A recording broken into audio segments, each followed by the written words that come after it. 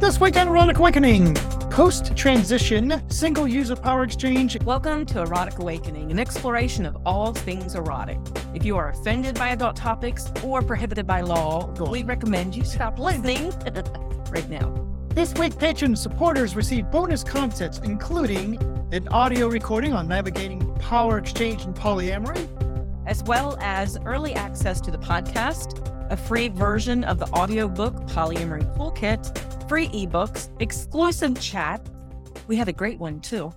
And member-only Discord access and other things. For as little as $5 a month, you can support the show and get on an ever-expanding list of bonus content. Head over to patreon.com/erotic awakening. And thank you to our latest supporters, Hypnostory and Panda. Oh, that's awesome. And Dawn.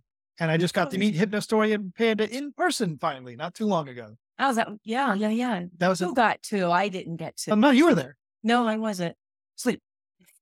Okay, no, that's still not working. Not yet.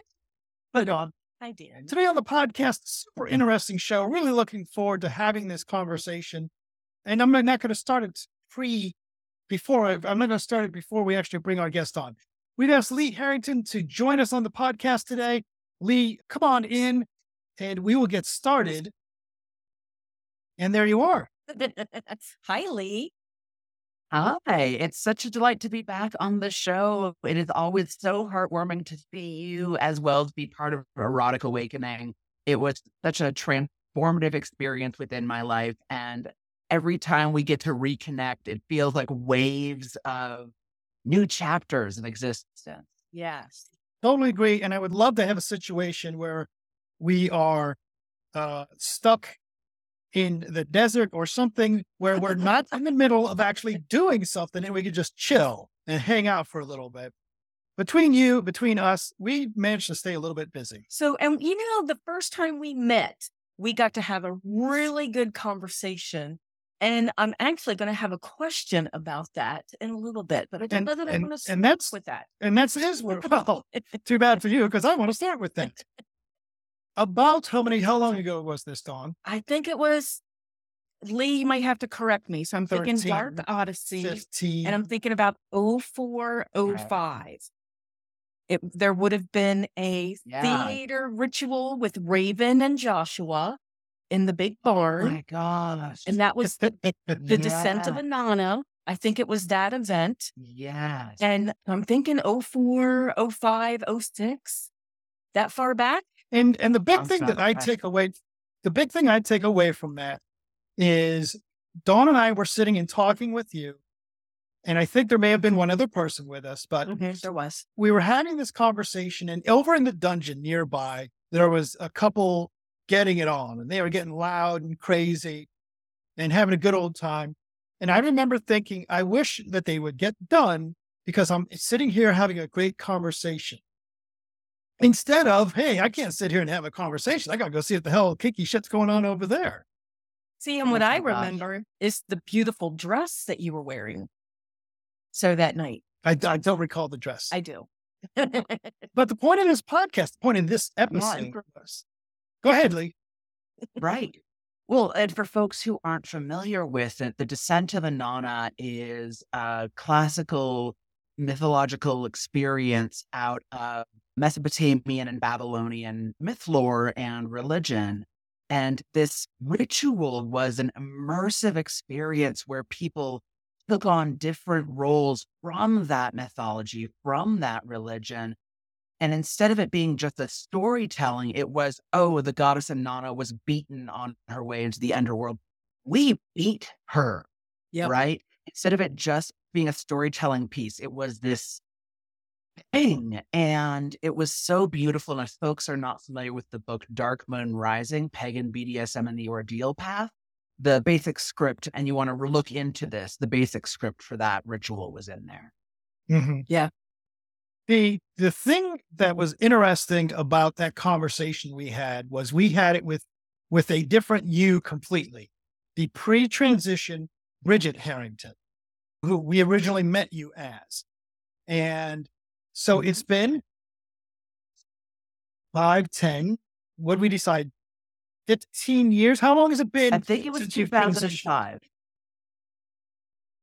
Okay. So that's a complex question for transgender people Okay. because my medical transition, where I started pursuing looking for doctors, where I started looking for medical interventions for my body, that was the end of 2006. And then I had my first surgery specific to transgender experience in 2007. But really, that's a complex topic because I tried to transition back when I was a teenager and I was turned down because of my sexual orientation. Because back in the 90s, you had to become a quote, normal member of society. And I was bisexual. I was never going to look like a heterosexual individual who could pass in society in that way. And so the question of like, when did you transition? Oh, 2007 is when I started legally transitioning, right? I changed the letters on my state ID. A year later, I changed it on my passport. Like, where do you count something as real is so, it's a really amorphous concept. Is it when you tell your friends? Is it when you tell your mother? Right? And so that notion of when did I socially transition? When did I tell people I'm going to start going by the name Lee? I am somebody who walks in the world as a man. I am somebody who is genderqueer, but this is how I want to operate in my day-to-day life. That's end of 2006. Okay. So it would have been 2004 that we met you. Yeah, it was either 2004 or 2005. Yeah.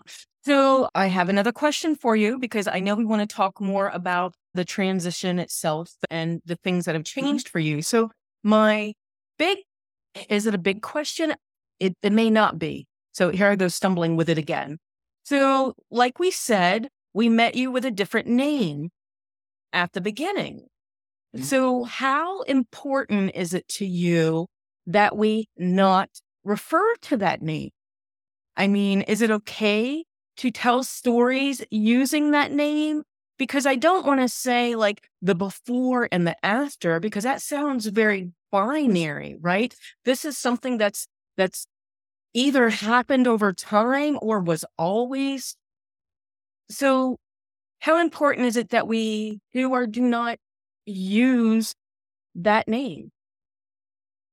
How important is it to you? Yeah.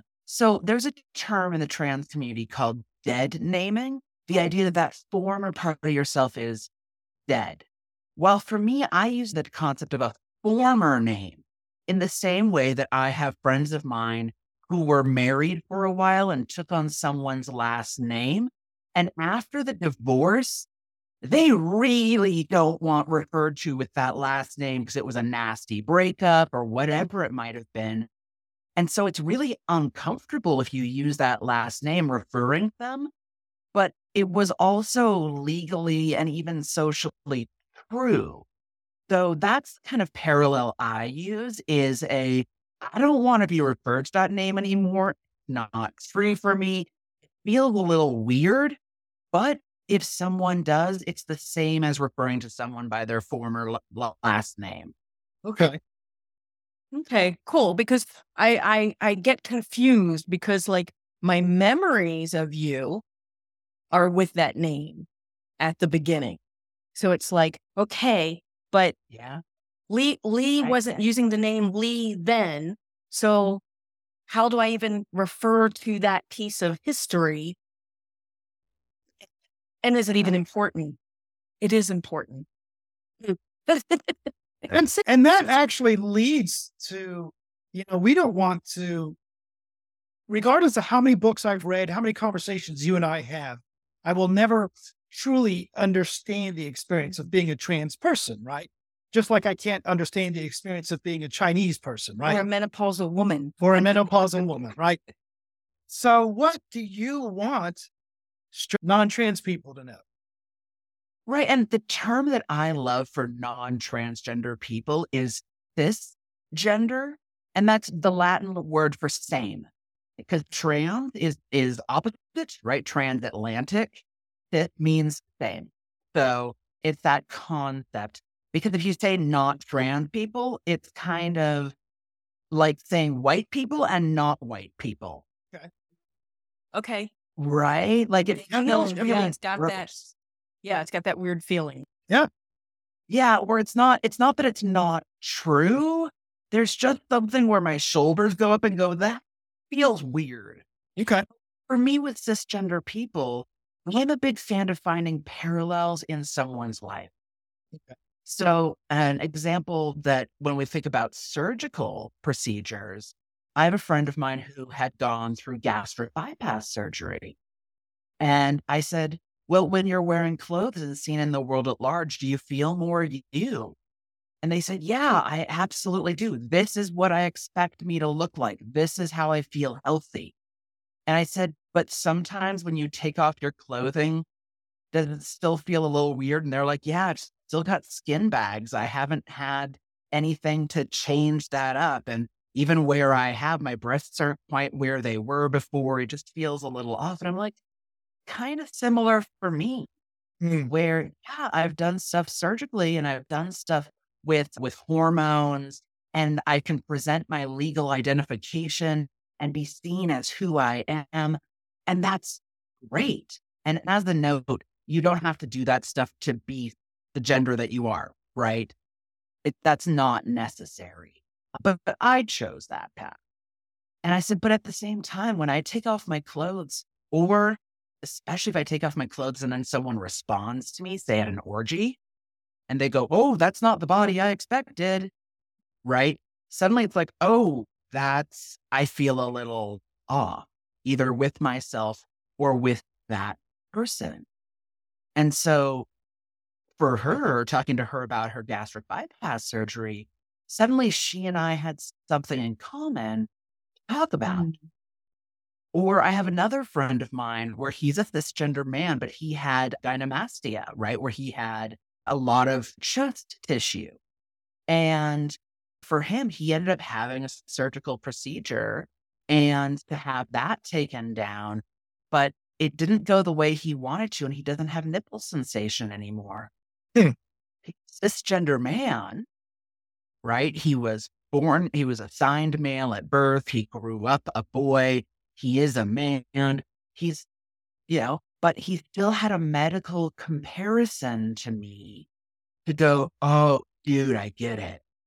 And suddenly we were two guys talking about how surgeons can fuck up.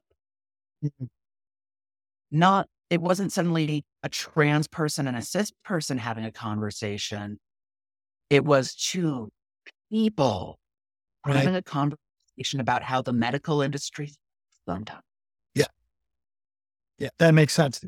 I'm curious, from a personal perspective, you being in your body, what surprises have you come across in presenting male that you didn't expect? Oh, in presenting male, I'd throw a couple of them out. One, it is profoundly depressing to have women cross the street to get away from me. Mm. I feel so much for every man I've ever met now who have that feeling of having some woman be scared, looking over their shoulder at you or at me and being like, and crossing the street or walking faster because of some bad apple who did something horrible to that woman or that woman's siblings or mother or whatever. Mm-hmm. That sucks. I'd say the second one that was really surprising was understanding the culture of men's bathrooms, where it's like, oh, in women's restrooms, if you're out of toilet paper, you just say, hey, does someone have toilet paper? And someone hands you toilet paper. In men's rooms, if you say anything, suddenly I was a dude that couldn't say anything because men don't say things in men's restrooms most of the time. Unless you're We don't do that here. We don't do that here. You're supposed to keep your head down, not interact with everyone. Go. Yeah.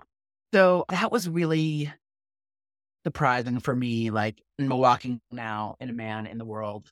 The next is that my sexual orientation changed the way my gender was understood.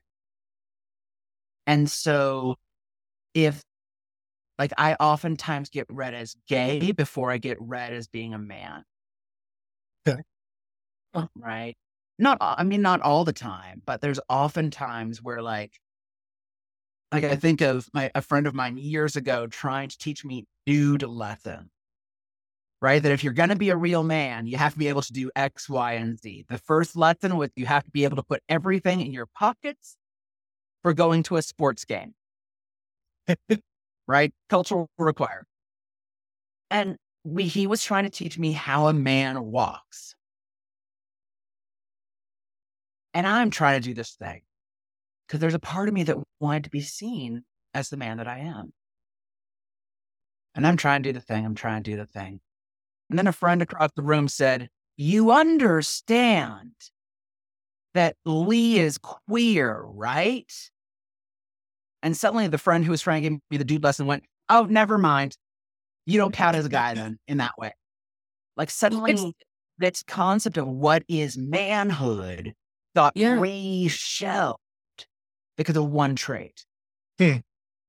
Yeah. It sounds like, you had to have seen the movie Birdcage.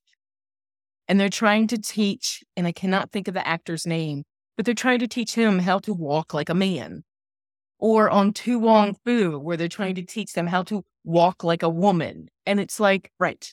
Yeah. Huh. What do you, so from the other perspective, is there anything that you miss from being a female presenting person? I miss being able to talk to strangers' children. Oh, yeah. Random men who are not accompanied by a woman and or already seen as having their own children with them don't have that permission in society. I miss that. I miss the varieties of fashion that are available to women as compared to men. That's expanded in the last decade.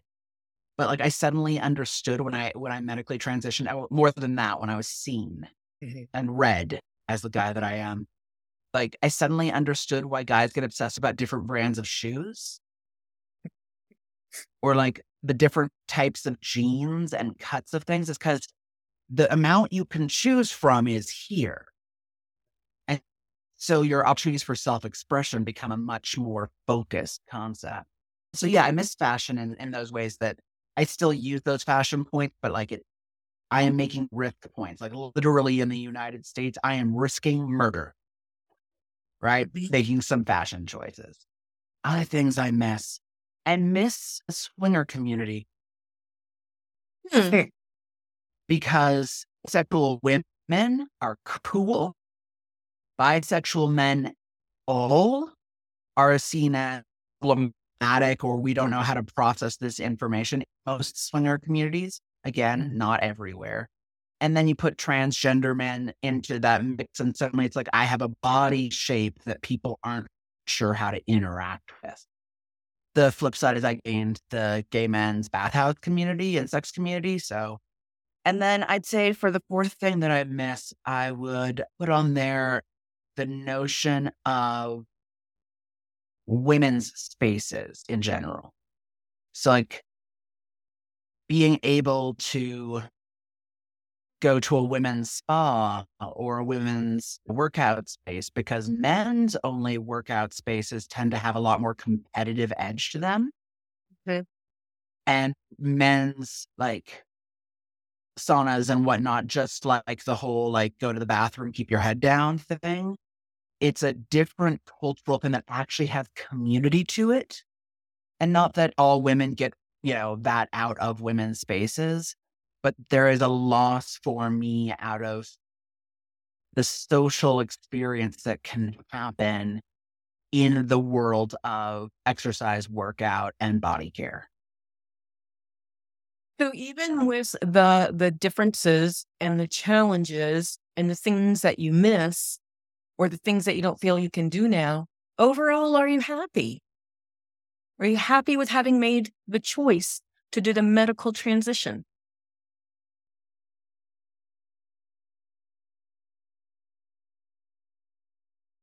So choice a tricky word for me because for a lot of transgender people, your choices are potentiality of suicide or do the thing. Okay. Or the notion of health and well-being, even if it's not that expansive, right? Even if it's not that big. And yeah, even though I was turned out teenager, I spent 10 years trying to figure out what life could be as a woman. And finally at 26 had a mental health adventure where I realized I just couldn't do this anymore. Like it wasn't an option. That even if I was genderqueer, having it be big breasted, big butted, porn actress, that couldn't be how my day-to-day existence functioned. And so am I glad I did it? Yeah, because the other option wasn't good. And am I glad I did it because I fit in gay men's leather spaces? And is it right? Because I am able to express so much of my identity in a way that I wouldn't have been able to otherwise. Absolutely. And is it imperfect? Yeah. And anyone who tells you that you're going to transition and the world is all going to be better, it's not real. In the same way that if somebody says, oh, you can lose all of this weight, it will take care of your depression. No, you're going to also have depression that also needs care and maintenance and love. And so for me, having a medical transition was one thing in a step towards my health and well-being. And I am grateful for that. Really cool. Awesome. Awesome. All right. One more question for you, if you don't mind on this. And this is one more question for this podcast, right? Because we have thousands of questions for you. If you could go back and revisit life as Bridget for a day, is there something you would say, oh, I wish I'd done this before at that time with that body, with that outlook on life?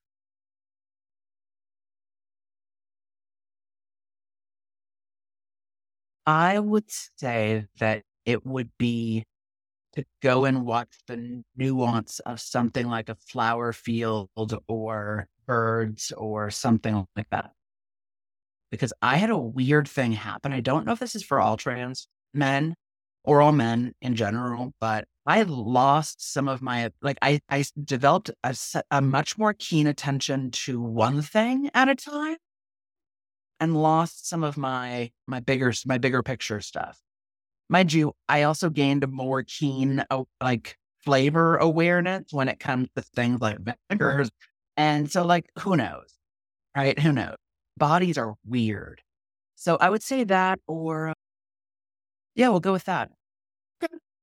Well, hopefully, Lee, we've given you some non-standard questions, things that you don't normally hear. And we very much appreciate you being open to having the conversation. And I appreciate you pointing out, reminding me that the correct term of cis versus non-trans, it's always valuable for people to be willing to, oh, by the way, don't forget about that, and do so in a compassionate manner. I very much appreciate that. Hang out with us for a little bit while we rack this thing up. Rack this thing up? Is that what I said? It's what you said. I don't know. Lee, it's amazing that I don't run into you more often because we're going to be in Toronto, Texas, Pennsylvania, Detroit, Kansas City, Chicago, Tulsa, Minnesota. Before the end of the year and in our new little house. But anyway, keep up with all of our events, book news and discounts and more via the Erotic Awakening newsletter. And get your EA shout out like Katie in Illinois. And Susan in Missouri. Speaking of people that shout outs and such, we actually had a patron reach out recently asking this question. And Lee, I'm really curious about your opinion on this as well. Can someone without a leader still fulfill their needs as a follower, or do you have to have a person and or people? Can you, I guess, so I take that question. I mean, can I be a follower, whatever, submissive, slave, whatever term you want to use, even if I don't have a leader in my life? Actually, over on my Patreon, I have an hour and a half recording on exactly this topic for folks who are at the level. So if folks are interested in that, but my short answer is You absolutely can. You absolutely can. And there's some great resources out there. Is it the Self-Colored Club? I want to say that's the Instagram group, the Self-Colored Club. And yeah, I've got a whole bunch over on my website, which is passionandsoul.com, or the same for Patreon.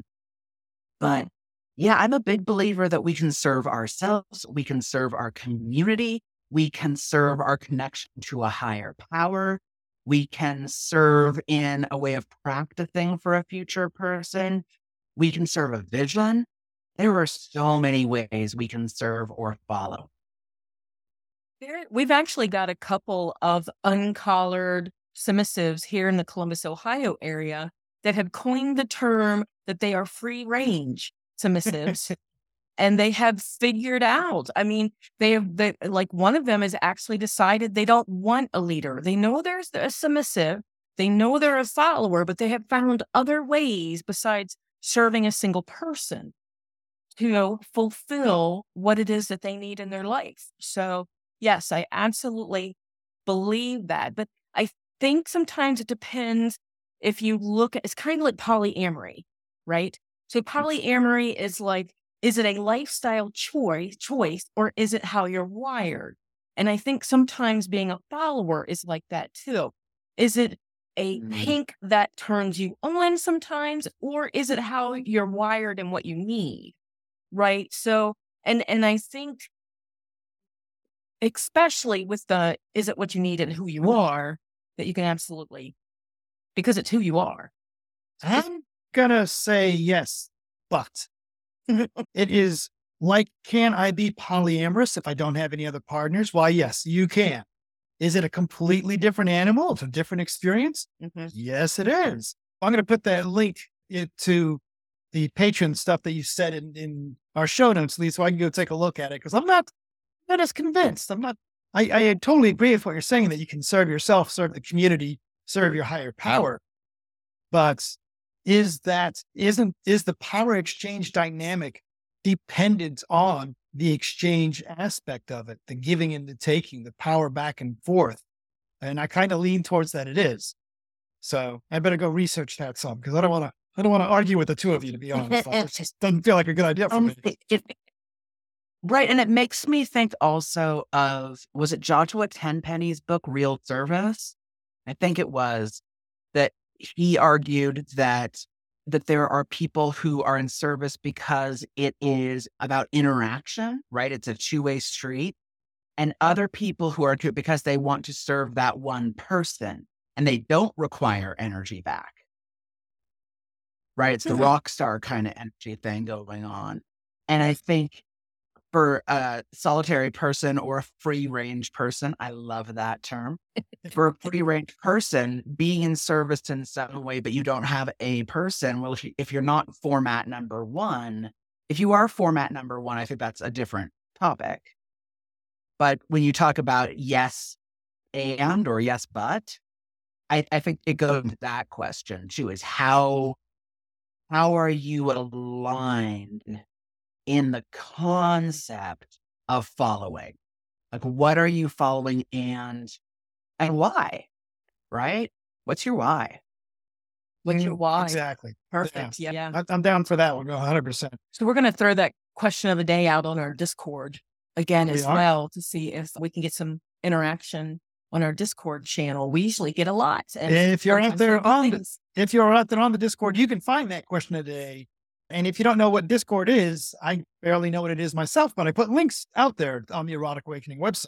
So, and like I said, there's good conversation. We've got a good group of people on there. We do indeed. And these people like to send me pictures of tentacles still. We've been doing this for so many years. I have so many pictures of tentacles and stuff, and they're coming in. So, and Sam Wall sent me an animated gift from Reddit, of all places, of a girl reading a book and cooking, and the tentacles coming up and tickling her delightfully. I don't understand why you said from Reddit, of all places. Reddit is the hub of interesting kinks. You know what? You've set me up, I don't know how many times, with links, and I still forget it's out there. Ghost nipples, man. Ghost nipples. Oh yeah, I remember that. So And then Minotaurus, it's a little tin sign with an octopus on it in a bathtub. And it says, what is it? Getting naked? Oh, let's get naked unless you're just here for a visit. Don't make it weird. Okay. I want that in the new RV. I think that would be cool. So, and then Basanos sent the mechanical octopus with the different motors on each leg. So that was kind of cool. It's like life size. And then Trevere with the octopus, all this beautiful art of the octopus wrapped around the woman. And these people know what makes my heart go thump. My fetish, apparently my fetish of food on boobs is not nearly as popular as tentacles. I don't know. Well, and it's funny because when you said tentacles, at first I heard pentacles. And I'm like, oh, people take photographs of pentacles. That makes sense. And maybe it's just because I've been doing a lot today around the International Parliament of World Religions. And if folks are not familiar with it, and you are a spiritual person of any faith background, it happens once every 4 years at different places all over the globe. But it happens to be in Chicago, Illinois this year for the folks who are in the United States. And there's I've been working with the folks that are part of the pagan track. And it's an amazing lineup. We've got like the lineup, I think every single time slot for the grid, not for the pagans, but just in general, every time slot has 25 to 30 classes. Yeah. Like that's how big the event is. It's like 10,000 people. Wow. It's massive. So I think pentacles are just on my brain because of that. I'm going to be on a panel on masculinities within goddess-based religions. So yeah, it should be really interesting to look at, to have that panel experience.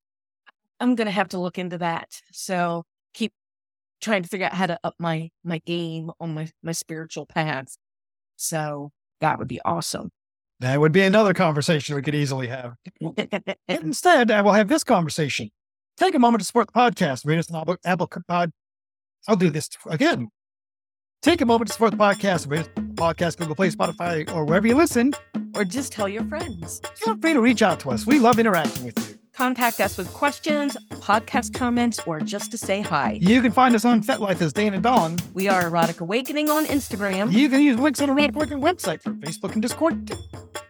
Which we just got into. Well, don't tell anybody. I'm sorry, I'm not supposed to tell anybody yet. Or just email us at dananddawn@eroticawakening.com. Bye, Dawn. Bye, Dan. Bye, Reed. Bye.